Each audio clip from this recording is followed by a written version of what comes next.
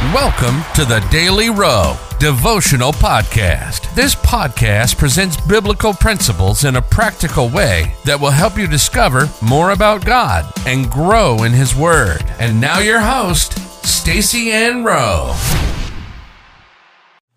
Hello friends, and welcome to another daily devotional. Today we focus on the topic, Let This Cup Pass From Me. The Bible verse comes to us from Matthew 26 verse 39. And he went a little further and fell on his face and prayed, saying, O my Father, if it be possible, let this cup pass from me. Nevertheless, not as I will, but as thou wilt. In the Garden of Gethsemane, Jesus experienced a profound moment of anguish and seeking God's will. It was the night before his crucifixion, and the weight of the world's sins lay heavily on him. In Matthew 26 verse 39, we find Jesus pouring out his heart to the Father, uttering the words, O my Father, if it be possible, let this cup pass from me.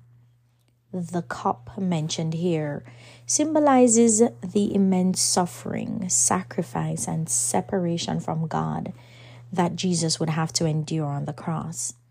In this moment, Jesus, as fully human, grappled with the reality of what lay before him and sought any possible alternative.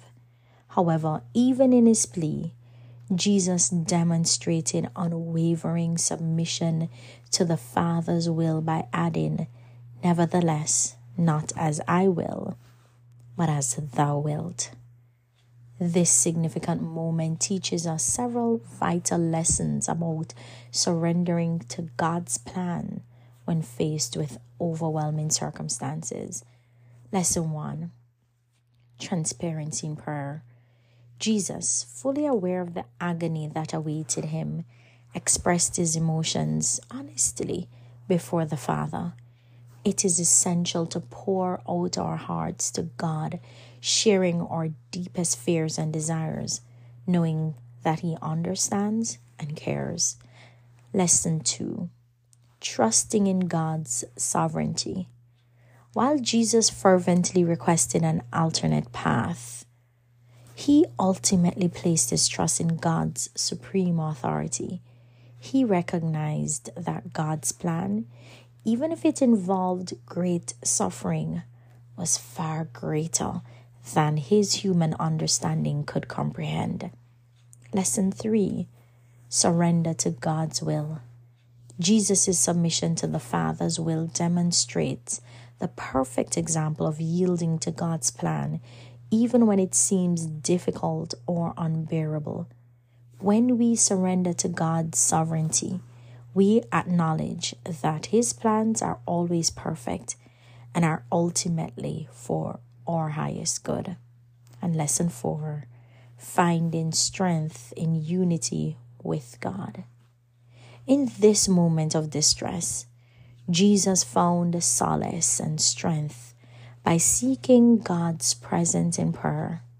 He demonstrated the importance of maintaining an intimate relationship with the Father, knowing that divine nourishment is found in communion with Him.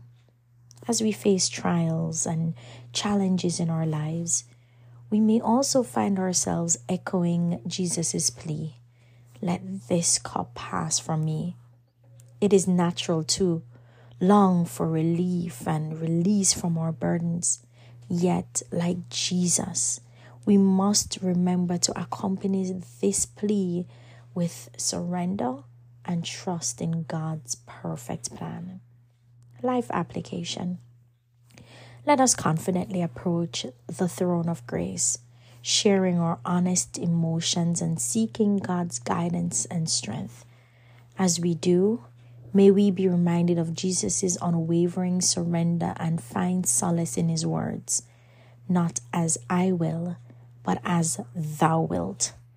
Through our surrender to God's will, we can find peace, purpose, and strength needed to fulfill our calling, knowing that His plans are far greater than our own. Let us pray.